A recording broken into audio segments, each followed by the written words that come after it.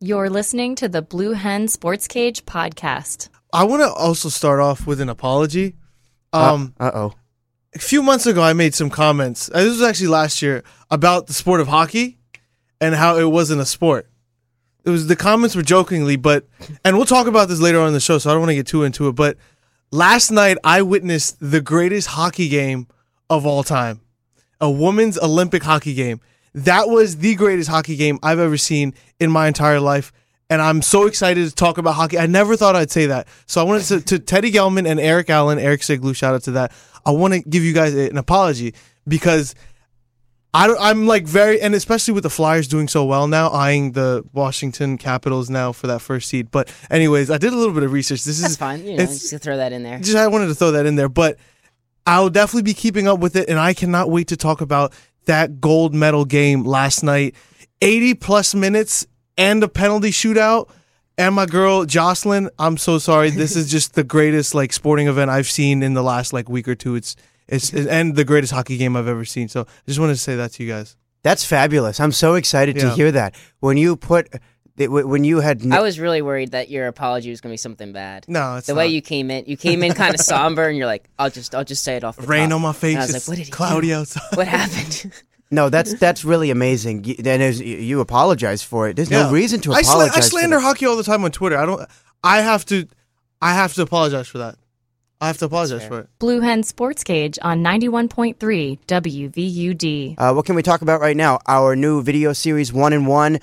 A good one out. Jake and Amid walking on the green side by side. It was a good one. If there's any apology I should issue, it should be for that and how long that took. About me getting boxed out because every other step I take, Amid's trying to battle for position, like he's going out for a rebound. But the end video was good. It was great. I liked it. So definitely check that one out. Yeah. It was very solid. We're trying to get those up for the rest of this season. Uncaged also out this week. Yeah. For those who haven't listened, what can they expect? There's a little bit of all-star chatter. We talked about Jimmy Butler, Fergie, Donald Trump, your usual suspects. Oprah's Oprah on made the show news. if you want. And shout out Oprah. to Nick DeLaglio. He was our special guest for the week. So we are in full force here. We're getting very close now towards a very exciting trip where we will be heading to South Carolina for the men's basketball tournament. We're officially booked. Unfortunately, Brandon will not be joining us. Boo. But yeah, the three of us will be Poor going. me, working 6 days a week. I was going to say it's going to be so nice down in Charleston, but it was just 70 for the last 2 days here in Delaware, so it's probably not going to be Hopefully anything. it'll be 70 down there in Charleston, but we can hope for the best. Yeah, this may not have been a smart decision, but we're going to hope for the best. We're going to drive 10 hours because I keep getting 9. I don't know how you guys get 10. 9 and 45, Won't 9 be missing 50, that. so We can make it 4, depending on how fast we want to drive. Yeah. 3 hours on a good day, The only no traffic. limitations are up here, Teddy. Yeah. we and the cops. We have experience with driving too fast on trips, so be careful. And learning through these last few weeks that the Charleston airport is only active during the day. Engineer Dave McKenzie really helped us through this. Really? That this airport is only active during the day. So what that means is that if you're trying to travel at a different time, A, you're screwed, or B, you're going to get stuck going to Chicago or somewhere else just to go as a man, South I learned Carolina. last year during the day, and also they're also open at 5 a.m. So I guess that's what you mean from 5 a.m. to literally, We took the shortest flight of my life from Charleston to Charlotte. Yeah. And then from Charlotte Oh, back to Delaware last year. I didn't realize you guys had a layover last year. Yeah. Well, did they our even- layover, we actually went, the plane dropped us off. We went to another terminal and hopped right back on the It was plane. supposed to be the same plane, actually, originally. It was the same plane. It just, we just had and then to we get look up dropped and, off at a different and terminal homegirl and then run says to another one. Kansas City, and we're like, we're getting out of here. Did they even finish telling you the safety features of the plane before you the landed? seatbelt sign never went off for Greensboro to Philadelphia. I don't think it ever did. Yeah, and then the Charlotte flight was not long either. Charlotte flight was not long either. Yeah. Yeah. So it was We nice. We got to flew see the direct on the way Carolinas. there. North Carolina airport, very nice. And the Charleston setup's really nice. You guys Yeah. are gonna have a lot of fun. And Air Force we've Base. got the same hotel as last year. Yeah, it's a walk to the arena, which is pretty cool. You sent an email, or we got credentials and all that, and they were giving a special for the hotel. I don't know if you saw that or not. Well, they have a special. Of course, it's I hope it's already booked. I booked it. Yeah. Okay. I booked it. Yeah. There's a special for media members. So, I mean, we don't know exactly what time the men's team is going to play, but it's going to be some time on that first Saturday in March, and these next two games will really shore out where they are. but we're officially booked. It is not this Saturday. It's the next Saturday. So we're excited for that. Obviously, it would be great if it was right in our backyard, but we got to make the trip, see what they could do in the tournament. Are you guys going to be putting out any extra content while you're down there? Anything that people should have their eyes on, aside from the game broadcast? I mean, I'd love to get some behind the scenes of setting up and just you made a very fantastic video last time of us. It's still floating around YouTube. So maybe some behind the scenes action. The man's just going to take a bunch of boomerangs and put them together. And Maybe something like that. Yeah. Slow motion clips. Maybe some pictures or something to help out Teddy. I know you'll be writing for the review also while you're down there. So whatever way I can make myself useful. I know Teddy will be doing all the games. When I say all with an asterisk, because it might just be one game.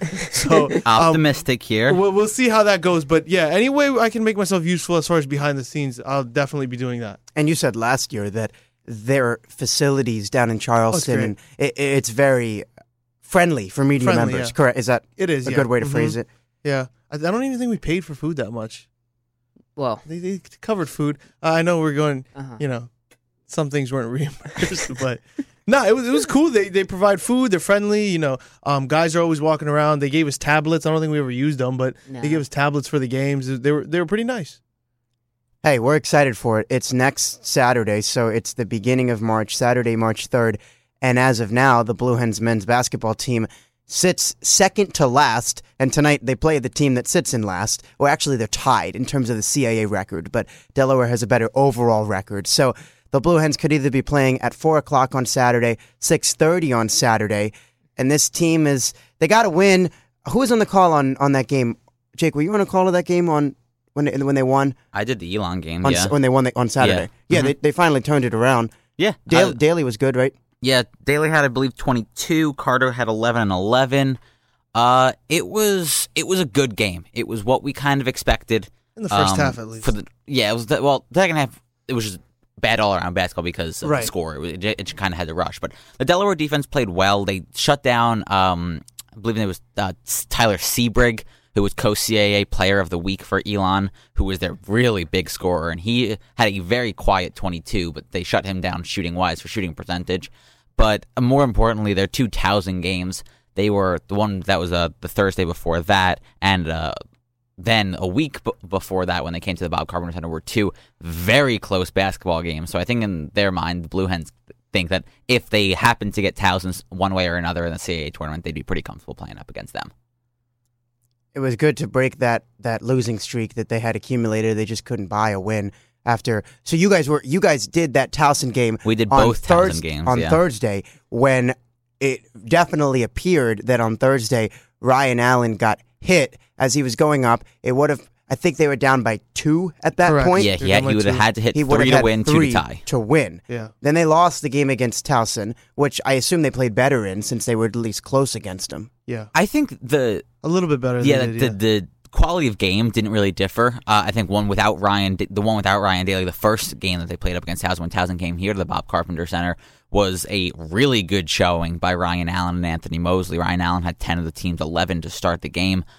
But I think this one with Ryan Daly back kind of had a more unified team, and I think Inglesby was a little more open to bringing in the bench, given that he didn't. That. I mean, he rotated minutes. more.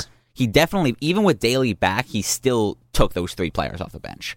Not expecting I expected Daly to come in. The Cushing, Johnson, Walker, they all still still played when Daly came in. It wasn't like when Daly came in, Walker never saw the floor. He didn't see it as much, right? But he's still in the he still made it in, which is great for the team that now with Daly in, they still can go 3 deep into the bench. Jacob Cushing actually did look good in that game. He had a really good defensive effort and a couple clutch threes there. So the team looks good. I like their look against Towson and an even better look against Elon. Yeah, I think Cushing's been playing better. He's still not an impact player. He's definitely not a starter, but he's giving you something off the bench, which they haven't had for a while.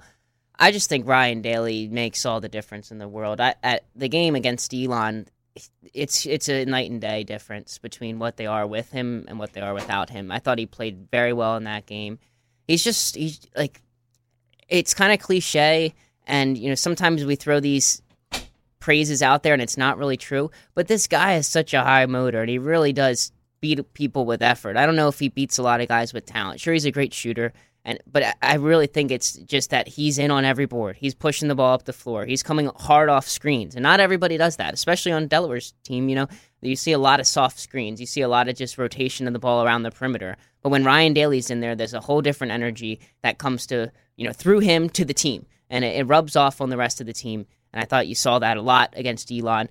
I was curious as to why he was in the game for so long with such a big lead, but he's obviously the heart and soul of this team, and I think we talked about it a lot at length last week, Teddy.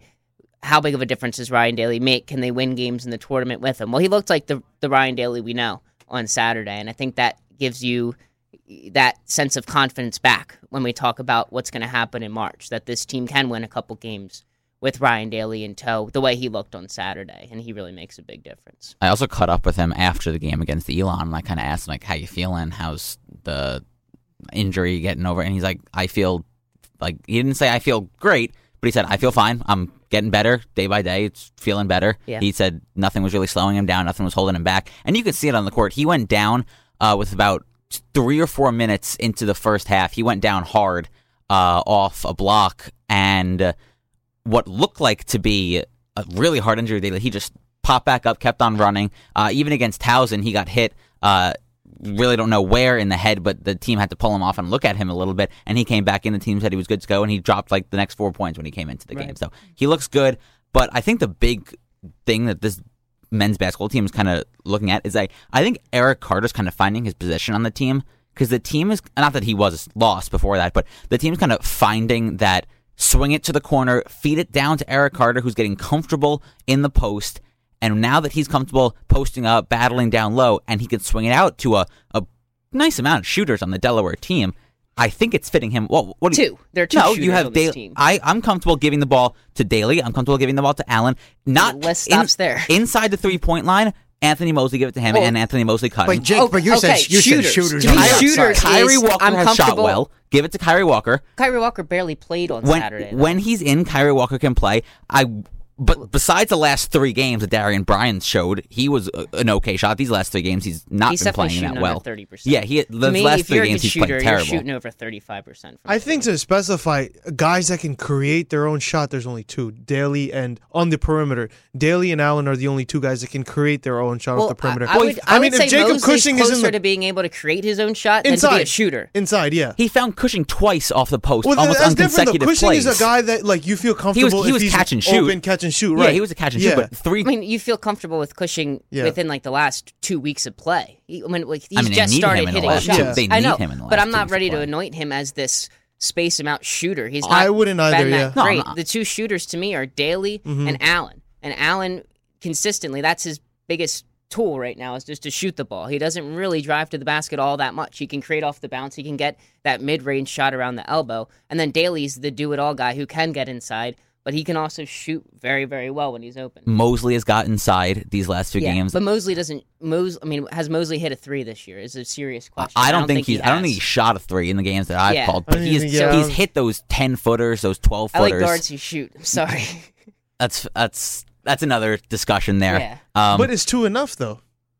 No, I don't think they have 2. I think they have more, but I think they have 2. That's just me looking at the team. It's all a question. It's semantics. It's all a Yeah, question. what do you call a shooter? They're both going to here. play 39 plus minutes in the tournament. So you got 2 shooters. Yeah, they're not coming off the floor. Yeah, and then you got when time comes down, you're gonna put the ball in there. You got Mosley who who can shoot the basketball and score. Yeah, I don't think that's. It's in Daly's hands when the game's Let's on the line, let's be honest, Yeah. Jake. I don't want to disagree too much, but let's be honest.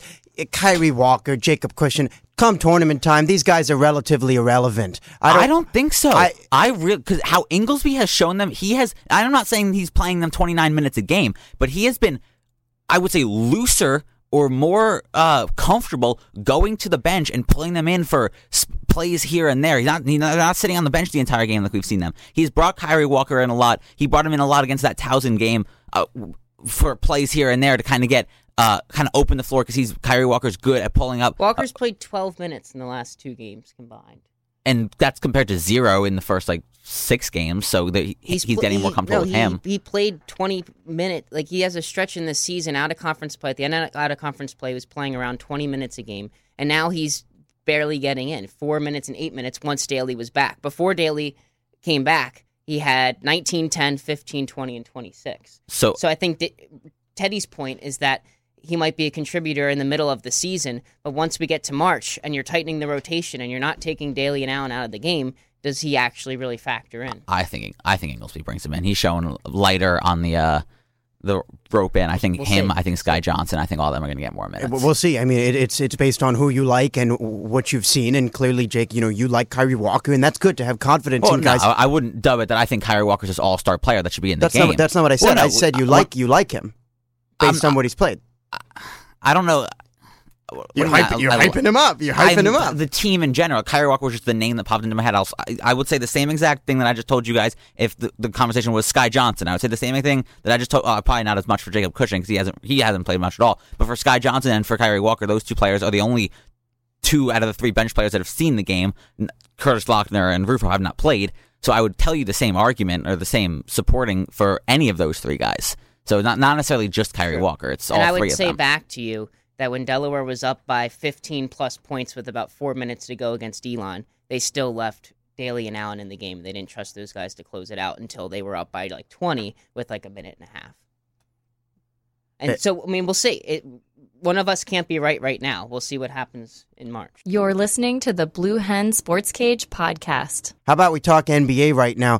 Team LeBron 148, Team Steph Curry 145. LeBron James, 3rd NBA All-Star Game MVP in his time in the NBA. It was a great game, start to finish. They competed, they fought, and I guess a lot of people are wondering, what is the difference? Why was this All-Star Game better than, who knows, all of the recent games in recent memory that I can think of? Money definitely has to be one. If you're a winning team on a winning player, you get $100K. So that's up from. Was that not a thing? It was. I think it was like 25 or 50K. So they kind of doubled it or quadrupled it or whatever the case may be. 100K. But 100K per person per on the winning team. So everybody on Team LeBron got 100K. And it must be a nice. lot of those guys donate it to right. Their and then on top of organizations. that, the captains came together with the NBA. So the NBA Team LeBron donated $350,000 to. Big Brother Los Angeles or something like that. I thought you were going to say Big Baller. No. It's like it's like something with Boys and Girls Club, and it's like Big Brother Los Angeles. Gotcha. And then even though Team Curry lost, they still donated $100K to another foundation. I think in the city of Los Angeles for California or something. So those 2 financial numbers alone, I think, was enough of a reason to kind of play. And then secondly, I think Adam Silver there was that meeting, obviously, with Team Curry or Steph Curry and LeBron James. Like, look, you guys are the 2 faces of this, the NBA. Let's give the crowd a little bit something more. And it was a little bit of a serious conversation. And LeBron and Curry were both mic'd too. And before tip to everyone, he was like, "Yo, black and white, let's play hard, let's come on now." So he was saying to not only his team but the other team, like, let's play hard, like, let's go. He looked like it was like a actual regular season game, like, let's go. So I think that they realized, the top of the NBA realized like what had to happen, and I think they executed that perfectly. Came down to a last second bucket there, or a last second miss, I should say, to win the game for Team LeBron. So I think it was a success. I have to apologize. I was very critical of this draft format. Interesting. I guess you guys were in Towson, so you might not have heard this part, but when Brandon and I were talking about it last week, I was stuck in the old days. I was stuck in the tradition. I said, you know what? I like the East. I like the West. I want those teams to go up against each other. But this was fun to watch. And the one thing that really caught my attention that I couldn't stop thinking about, that I kind of imagined the possibilities, watching Westbrook and LeBron was incredibly interesting to watch. So just seeing some of this cross-collaboration that you don't typically see among players that you would never get unless they changed conferences, I think that had a lot to do with it as well. It was interesting. It was fun. And I think it'll get better if they televise the draft, which Adam Silver, after the whole weekend, said that, yeah, we're probably going to look into doing that next year because there was so much public conversation around why isn't the draft between LeBron and Steph publicized. And in the NHL, they do a similar draft for their All-Star game, and to kind of remedy the question of, okay, will guys be insulted if they're picked last? They give the last guy, I think, like a car. Yeah. So instead fun, of feeling like, okay, man, I'm the last pick, LeBron doesn't respect me, those guys kind of campaign to be the last pick because they want to get the car, and it's kind of a fun thing. So they could do something like that in the NBA if they televise the draft. Both LeBron and Curry said that they wanted to. Personally, I wouldn't be all that interested in it, but it creates this extra dynamic of kind of the chat that you might have with your friends of like if we're picking teams, if we're picking all-star teams, if we're ranking players in the NBA, who goes where? And if I already have Steph, do I also draft Russell Westbrook, who's another point guard, or do I have to go after Draymond to be my forward? It kind of gets you into those conversations, and you can see how LeBron and Curry, in this case, evaluate the talent. LeBron saying that KD was the second best player in the league. He drafts him first. You could kind of see that unfold. Just to quickly add to that, I think Chris Webber from TNT also added even a better option to that is maybe do a right before tip-off. Have, Jumpman make 2 different jerseys, a black and white, just in case you go to either or, and it's right there on the court, and you do it, and you pick it, and that's kind of it's like a pickup that's game. a true playground pickup game, like back in the day. So I also was very intrigued by that opportunity next year. So I at the very minimum, it will be televised next year. I can almost guarantee you that. How much did you guys talk about on Uncaged the social media reaction to Fergie's national anthem? Real quick. A good 5 minutes, Okay. right? Yeah, Did you? It took its time up. Did you talk about? Jake wasn't. I apologize. I haven't listened to it yet. Did you talk about the one? I haven't had a chance. The one tweet I thought was hilarious was that one part where she's mumbling. Banner yet wave. Yeah. That's at least what she was trying to say. The tweet was, it sounds like Dory trying to speak whale in Nemo. We did not talk didn't about talk that. about And that tweet did not come up in conversation. If you saw just that part of the national anthem in isolation, you would have no idea what she was talking about. Really unprecedented. It was Both a sides were little taking a knee for NASCAR-ish for me. It was a little too, I guess sexy is the word. Let's tone it down a little bit. Let's not. It was, people were saying it was a jazz rendition. I didn't really see any jazz in there, but yeah, it was kind of weird. I don't think Fergie's getting that call back, but definitely one of the highlights. I'm always of the impression that if you're going to sing the national anthem, She got paid. just sing it how it's been written. Why do they try But to the counter to that is why do it's they such try a to put hard a- song to sing. Musicians will tell you that it's a very challenging song compared to like America the Beautiful or My Country 'Tis of Thee. So that's why you see, not always, like a lot of musicians just kind of want to make it their own, which you could argue maybe they shouldn't do that. But that's why you'll see like maybe it's on the piano and it's down like a key, or they do different things to try to make it easier because there's a lot of pressure to do it right. And then you get to the end of the song, those high notes, if you can't hit them, then you're going to be made fun of too, and you gotta have to deliver. And if you're Pink or if you're Fergie, that's a lot of pressure on you to do it in that moment. At the same time, that's your job, and it's a pretty good job to have. Yeah, She was sick and she was great. right. So that's She toughed. That was a lot of pressure, but she did it. toughened up. And She made went it through. under on the 2 minutes, so a lot of people What was cast. Fergie's time?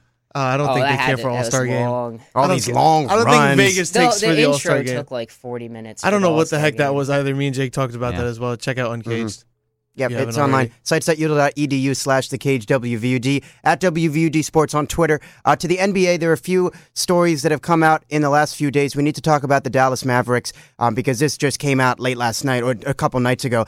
The allegations in a Sports Illustrated report, really disturbing allegations in the workplace of abuse, and mainly through, I'm checking my names here because I did read this, Turdima Usuri, their former CEO, who left the organization in 2016, spent 2 months in Under Armour, then he left there somehow. He's gone there, and you'll have to check out Sports Illustrated, the story. But now Mark Cuban and the Mavericks, obviously under a lot of pressure to address these, and Mark Cuban has launched an investigation. I was watching a video on Twitter this morning of Rachel Nichols from ESPN talking about this, and she posed the question saying, hey, you know what?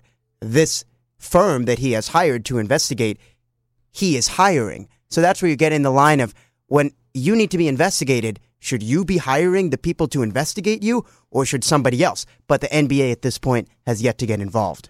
Well, when you first do it, it's an HR matter, and the HR company works for, like, if you're working at, Apple has their own HR company. That's the first steps of matter. I don't know if anyone has, went on their own and once, to take things to court. And again, obviously, these allegations. But I guess to say to your first point, I think it's fine that Mark is kind of doing it his own way because he has to. And then it kind of escalates to whether you want to do state, federal, detectives, all that. You want your lawyers involved, your attorneys involved, all that mess or whatever. But yeah, Mark Cuban having a very rough 48 hours to a week because he also got fined $600K also for his tanking comments. So he's got a lot of things he needs to figure out. But yeah, I guess he's had one of those passes, like, because he hasn't really done anything wrong.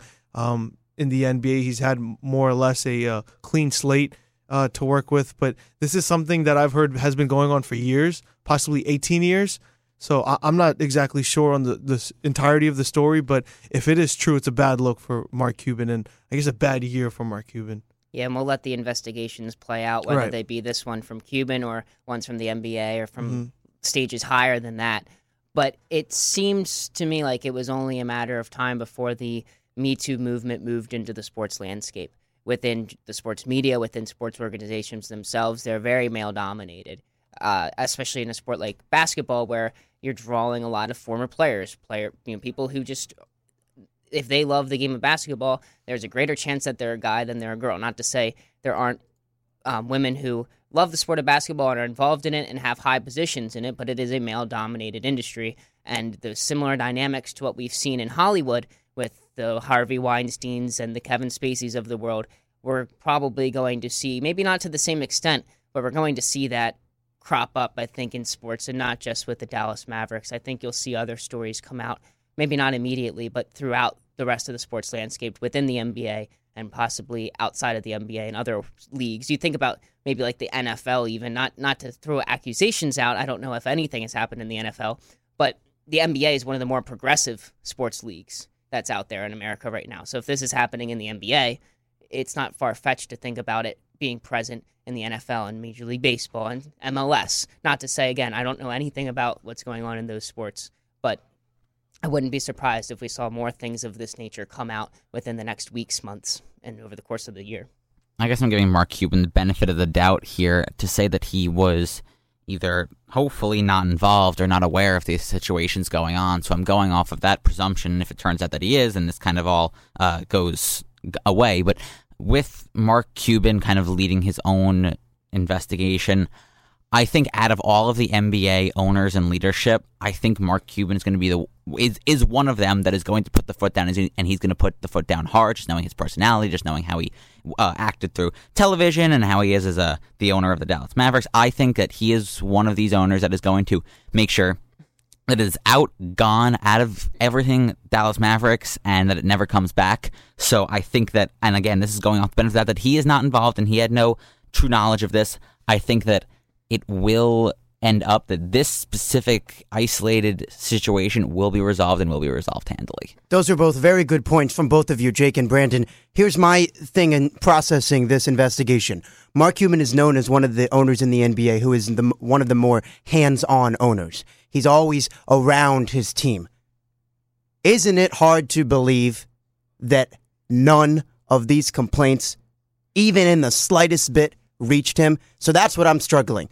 Go ahead, Brandon. Well, you could add on to that and say, even if he is unaware of them, isn't it his job to be aware? Yeah, of it's a what's going saying, on in right? his If you know, you're wrong, and if you didn't know, you're still wrong. Sure. So, yeah. One way or another. Thank you for clarifying that. That's not clear. I'm just saying, Or you can take it a step adding further. in. Yeah. Yes, adding in. That's a better word to use.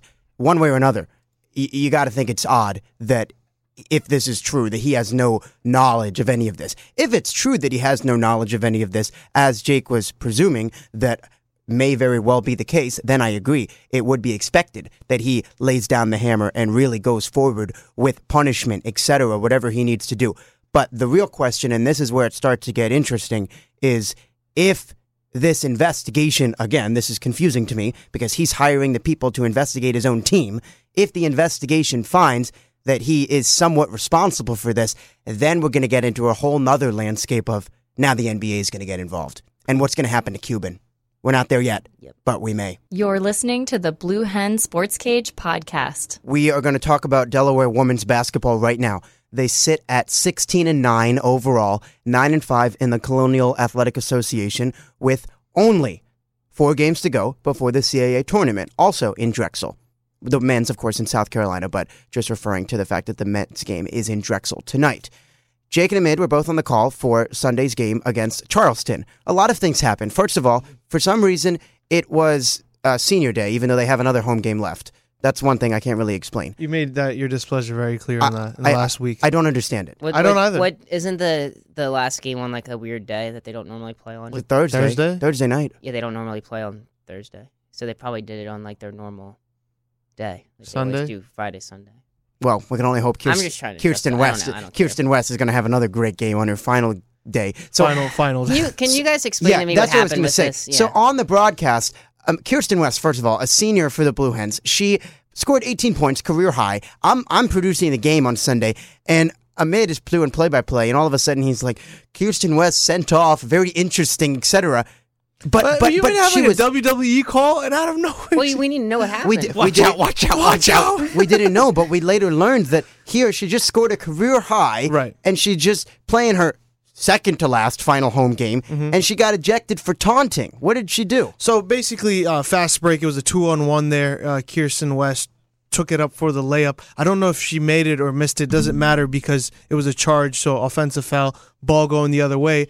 But as the College of Charleston player is on the floor, Kirsten West kind of standing over. Wasn't necessarily like Shaq all on top of like Charles Barkley per se, but she stood there and she kind of threw the ball into the direction of the other players, and the other College of Charleston players came to the rescue of the Charleston individual that was on the ground, and there was a little bit of pushing and shoving. Nothing serious, but again, did go to the video monitor, and after further review, extensive further review, both of the took forever to try and figure it out. 5 minutes at least. Yeah, both of the players were ejected, I believe, and I think.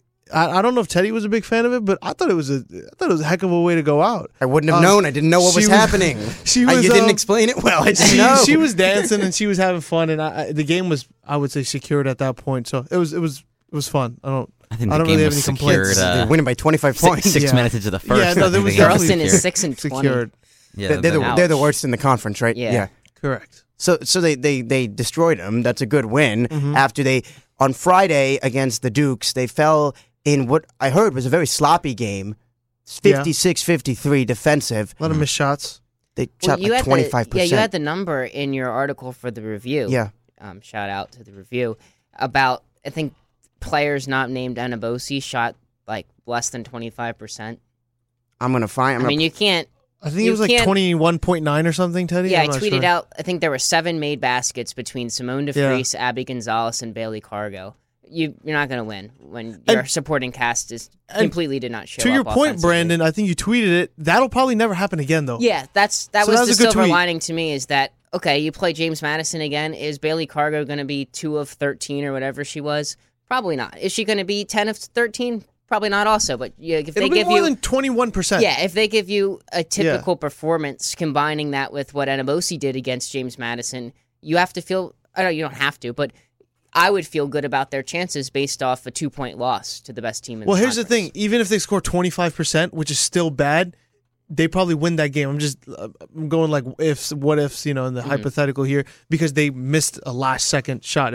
They're down 3 points. So even if they made 1 or 2 more buckets, they could possibly win that game overtime, whatever the case may be. But yeah, I liked your tweet. Here's the stat. What'd you say? Even if they scored 25%? Yeah. Okay, so those not named Anabosis scored 36 points on 14 for 51 shooting. That's 27%. So it's still not good. It's not good at all. It's but right. they played better against Charleston. They bounced back. Yeah, they got the win, and they're hanging at that point right now where they're kind of, again, not going to play in the first round of the CAA, but it's very clear that they're not one of the best. And I'm scared of this matchup. Right now, if the season ends, they're playing Northeastern in the first game.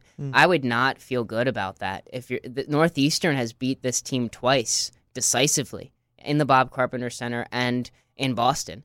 That's one of the toughest matchups for Delaware. That's one of the only teams that they have not beaten. They still have to play Drexel one more time. They haven't beaten them. They still have to play James Madison again. We just talked about they were close, but they couldn't beat them. Everybody else they've beaten at least once, I believe. I would not feel good about that Northeastern matchup.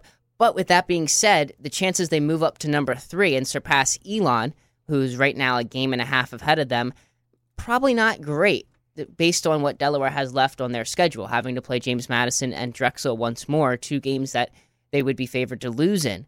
So it comes down to, can they make the adjustments against Northeastern for that first-round game based off what they've seen in the first 2 losses? A Northeastern team that is not very deep, but their top 6 players are very talented, and they can shoot the lights out. And the fact that in those 2 games against Northeastern, Anabosu scored only 12 and 10.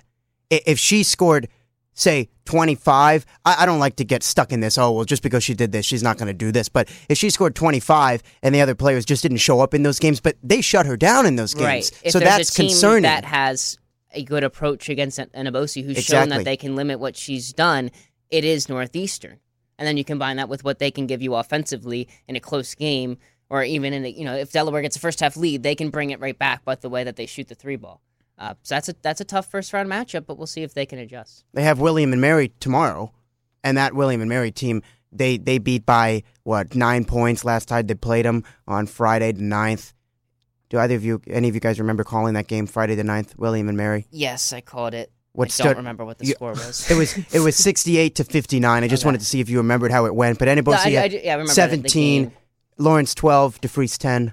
Yeah, solid defensive performance against a pretty good offensive William and Mary team that had, I believe, every player, or at least 4 of their 5 players in the starting lineup averaged more than 10 points a game heading in, and to hold them to 59 was pretty impressive. Offensively, kind of a solid game, not great, but a solid game from them. Anabosi gets her 17. I believe she also had 17 rebounds or something like that. So she had a strong game, and then the complementary players did their thing. Jake, you'll be calling Sunday's game against the Dukes. The Blue Hens only scored 53 points in that loss on Friday, and I'm just browsing through the schedule right now. That appears to be their lowest amount of points they score. Actually, no, they beat St. Bonaventure on November 29th. They scored 53, and they won. But this looks like, and then they beat Towson on the 14th when they scored 51. So it looks like this was their 3rd lowest scoring game. In your mind, what do they need to do differently to try to get a win on the road on Sunday?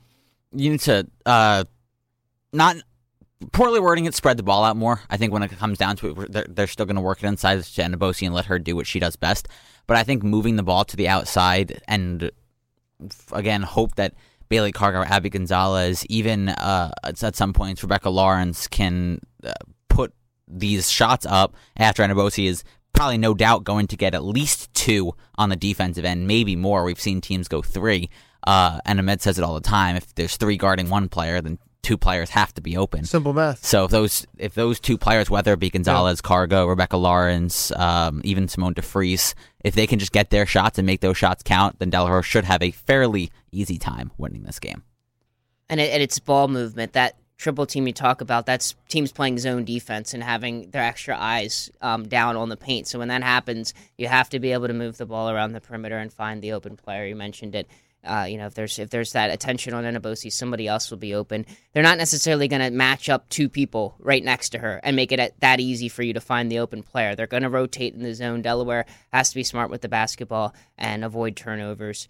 They should have a good chance if they can kind of keep working that inside-out game that's been developing over the course of the past few weeks. You're listening to the Blue Hen Sports Cage podcast. Now we're going to switch gears a little bit to a topic that we touched on back in the fall, but there's been a while since we haven't talked about it, but it's back in the news because of what happened. This is the Louisville Cardinals and their basketball situation because of the scandal that went on back few years ago. It was put out earlier this week that their 2013 national championship has been taken away. 123 wins collected from 2012 to 2015, and 2 Final Four appearances, that is, check that, are all being taken away because of an NCAA investigation that, according to the Washington Post, found that members of the coaching staff had provided strippers to recruits, and this led into the whole issue with Rick Pitino. Essentially, was he fired, was he not? Of course, he's gone now. So the question here is, this is unprecedented. Taking away a national championship, taking away 123 wins. We saw it with Penn State, what the NCAA did with Joe Paterno. On first glance, when you guys saw this, or actually shooting our 1-on-1 video when I said this, and we were all kind of like, oh, what do we think? What's your impression? What do you think about this? I think it's... I don't want to say not a huge blow, but taking away the title of a national championship and taking away the title of a Final Four appearance, or in the case, 2 Final Four appearances included in the national championship run, I think it definitely affects a school. I think but I think Kevin Ware, a Louisville player who put out a tweet, he didn't really say it in a professional way, but he summed it up right, that the team still won the game. The team still won made it to the Final Four. The team still has its rings. The team still won a national championship. I don't think it does a lot as reprimandation or showing this is a consequence if this happens, but I don't know what else the NCAA could have done in this case. So I'm not here to say that it was a terrible move because I don't know what else could have been better. I think you hit the wallets if you really want to make a difference. I agree with you that I don't think this does enough to show other teams that you can't do this, because you're taking away like the name, the banner, but you're not actually taking away what happened. And Michigan doesn't win. Away. Michigan can't say now that they won the national championship. Everybody's still going to look at that and be like, oh yeah, that's the year that Louisville won, but then they took their banner away. All right, great. If you really wanted to affect this team, you'd take away scholarships from the basketball program and you'd fine the heck out of the school, because all throughout those years, based on those marquee players, they were making tons of money off this basketball program. So that's what you would do if you really wanted to slow down this problem, because another school, some schools do have moral ethics. Not saying that all these schools are going to do this if they have the option, but some could perform this exact same thing, go to a national championship with all these marquee players that they, use the Adidas money for and all these other things that we talked about before, win some national titles, make a whole bunch of money on the way there, and then get them stripped. And okay, we still made the money. We still have our name in the spotlight through all of those championship runs. I think you have to do something that actually would prevent a school from wanting to do this. And that would be taking away money and taking away scholarships, 2 things that inhibit the growth of a program and the growth of an athletic department overall. I agree. You got to go to the money. First of all, this is, in terms of the legacy and the name, obviously this stinks for Louisville. You don't want to be remembered for this, and your wins and your national championship is going away. But it's back to that idea, and I'm going to compare it to Penn State. Obviously, the situation is very different, but in terms of the NCAA involvement, in that you are going to punish, kind of like the Penn State one, you punished the current players because they couldn't go to the bowl. Here, and that's why I don't like the postseason ban. Here, you took away all this other stuff, but what if you limited the number of scholarships they got, which is money? What if you took them away, meaning their team's going to stink for a couple of years because they're all going to go to rival schools. They're going to go to Kentucky or somewhere else. Right, all the one and dones are not going to go to your school. They're not going to go there. But correct me if I'm wrong. They could play. I mean, they're playing now. Yeah, no, they could win the national championship this year. They're in. They're in. They had the ban last year, but they're in. And that was self-imposed. Mm-hmm. So this whole idea of self-investigation versus kind of the league above you investigation, but this is unprecedented for college basketball. The question is, do people really care about this past stuff? Jake, what we need to elaborate. Kevin Ware was the player I'm sure people will remember this, who suffered the terrible injury, the compound fracture during the tournament. What did he say on social media? So again, this is not word for word, but he tweeted that he still has the championship ring. And so with that said, as far as he's concerned, he still won that game and Louisville still won that game, which is totally correct. Just because they took away the banners, and when you Google who won the championship, it doesn't say Michigan, and this is the score. So I think that to say that it's taken away is really interesting. But Kevin Ware put that out after he lost from the injury, and he was a big rallying point. So I think that his main message was, we still won, and we're still the winners of that game. Which is, you can't take that away, right, Amid? You can't take that away. It's just a matter of how do you punish him. Yeah, I mean, I think this whole thing is a whole bunch of nothing. I agree with the money statement. Yeah, you got to hit them where it really hurts, and that's their pockets. And again, it's not like there was any unfair advantages. There wasn't steroids. There wasn't, signal stealing or call stealing or like Spygate type situation. There was nothing unfair here. Everything happened, whether it was in the dormitory or whether how they were using the money, or whether you talk about the dancers or whatever illegal, unethical things were going on. I shouldn't say illegal; it's unethical, but and that's wrong. But is that enough to warrant to take away a championship? What did one guy do that the other school didn't have the opportunity to do? It doesn't make any sense for me. It's a whole lot of nothing. So apparently the NCAA, they said the school can no longer publicize its national championship. They must remove all mention of vacated events from athletic department stationery. It must also take down its banners and any trophies or other team awards attributable to the vacated contest. They should be returned to the association. So does that mean that all of the players are getting their rings taken away? I don't know. Kevin Ware kind of denied that point. You have to come get it. They still have the rings there. You're going to take away all of this, which I get, which does hit the university. I mean, the school, now you can't say, oh, look at that banner right there. Well, that's when we won the national championship. But they can still say we won the national championship. I don't know. I don't see the huge thing about taking all of its trophies or other team awards attributable to the vacated contest. I don't really see the full value in that. Well, we're in full force here, college basketball-wise, and obviously this is not going to impact what's happening with this team this season, but it's the question of how do you punish teams like this? Moving forwards, say a situation like this or similar to this happens, what would you guys would say something in money is the correct way to handle this? Yeah. I think that's what hits the university the hardest. That's what it runs on. That's what gets the players, and that's everything. I mean, yeah. It'd be like $2 million you're fined.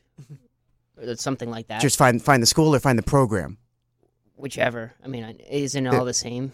Essentially, yes, but the question is... I think you need to word it as program. I think it's legal wording-wise, I think you might have to put it as program, but I think it's the school, the same validity each way. You're listening to the Blue Hen Sports Cage podcast. I had on my notes for today's show, guys, that the ratings were down for hockey because NHL players are not in. That may still apply for the men's. However, it does not apply for the women's. Does not.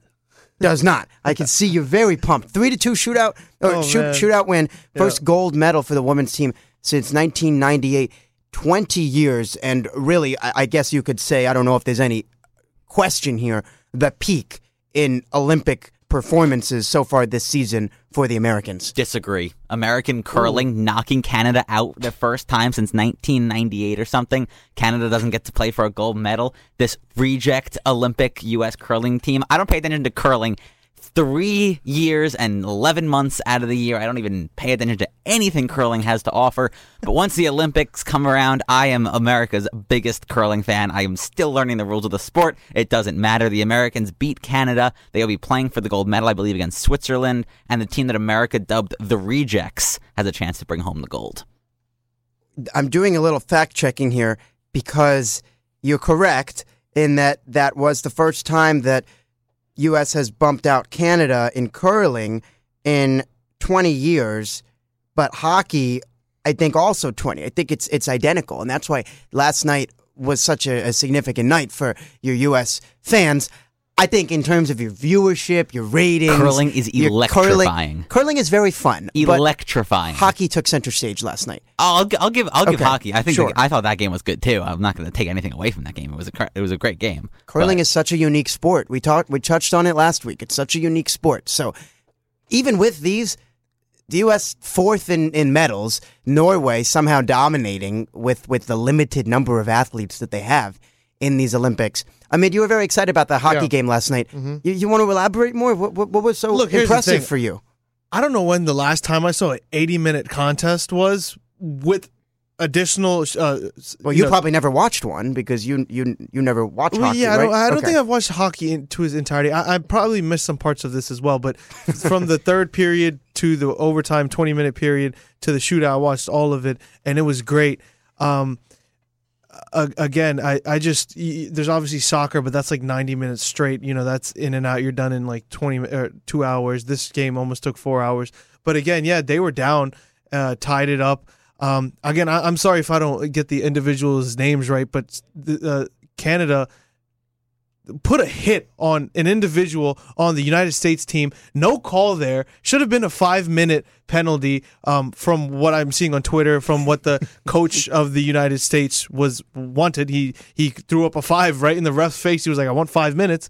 No call there. And again, they come back and they tie it up, and then they put to take it to overtime, and overtime uneventful for the most part. And they were also down in the penalty shootout too.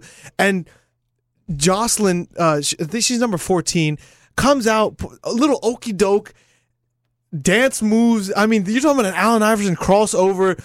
The Canadian goalie falls down like a ton of bricks, and she just puts it in the back of the net. Oh my God, it was the greatest shootout. Also, if I'll put it on in there too, that I've ever seen. It was so good to watch. Just 80 plus minutes of pure entertainment was great. Jocelyn Lemerou Davidson. I didn't want to attempt to say her last name. French last name, Lemerou Davidson. So so she scored, and then Maddie Rooney, the goaltender for the Blue Hens, made a stop, and that was it. For America. You said I said for the Blue Hens. Hens. Hey, you can only hope maybe one day a Blue Hen will get there. We finish our hockey season this year, but yes, for the U.S. Yeah. And that is, as we mentioned, the first gold medal in women's hockey since 1998 for the U.S.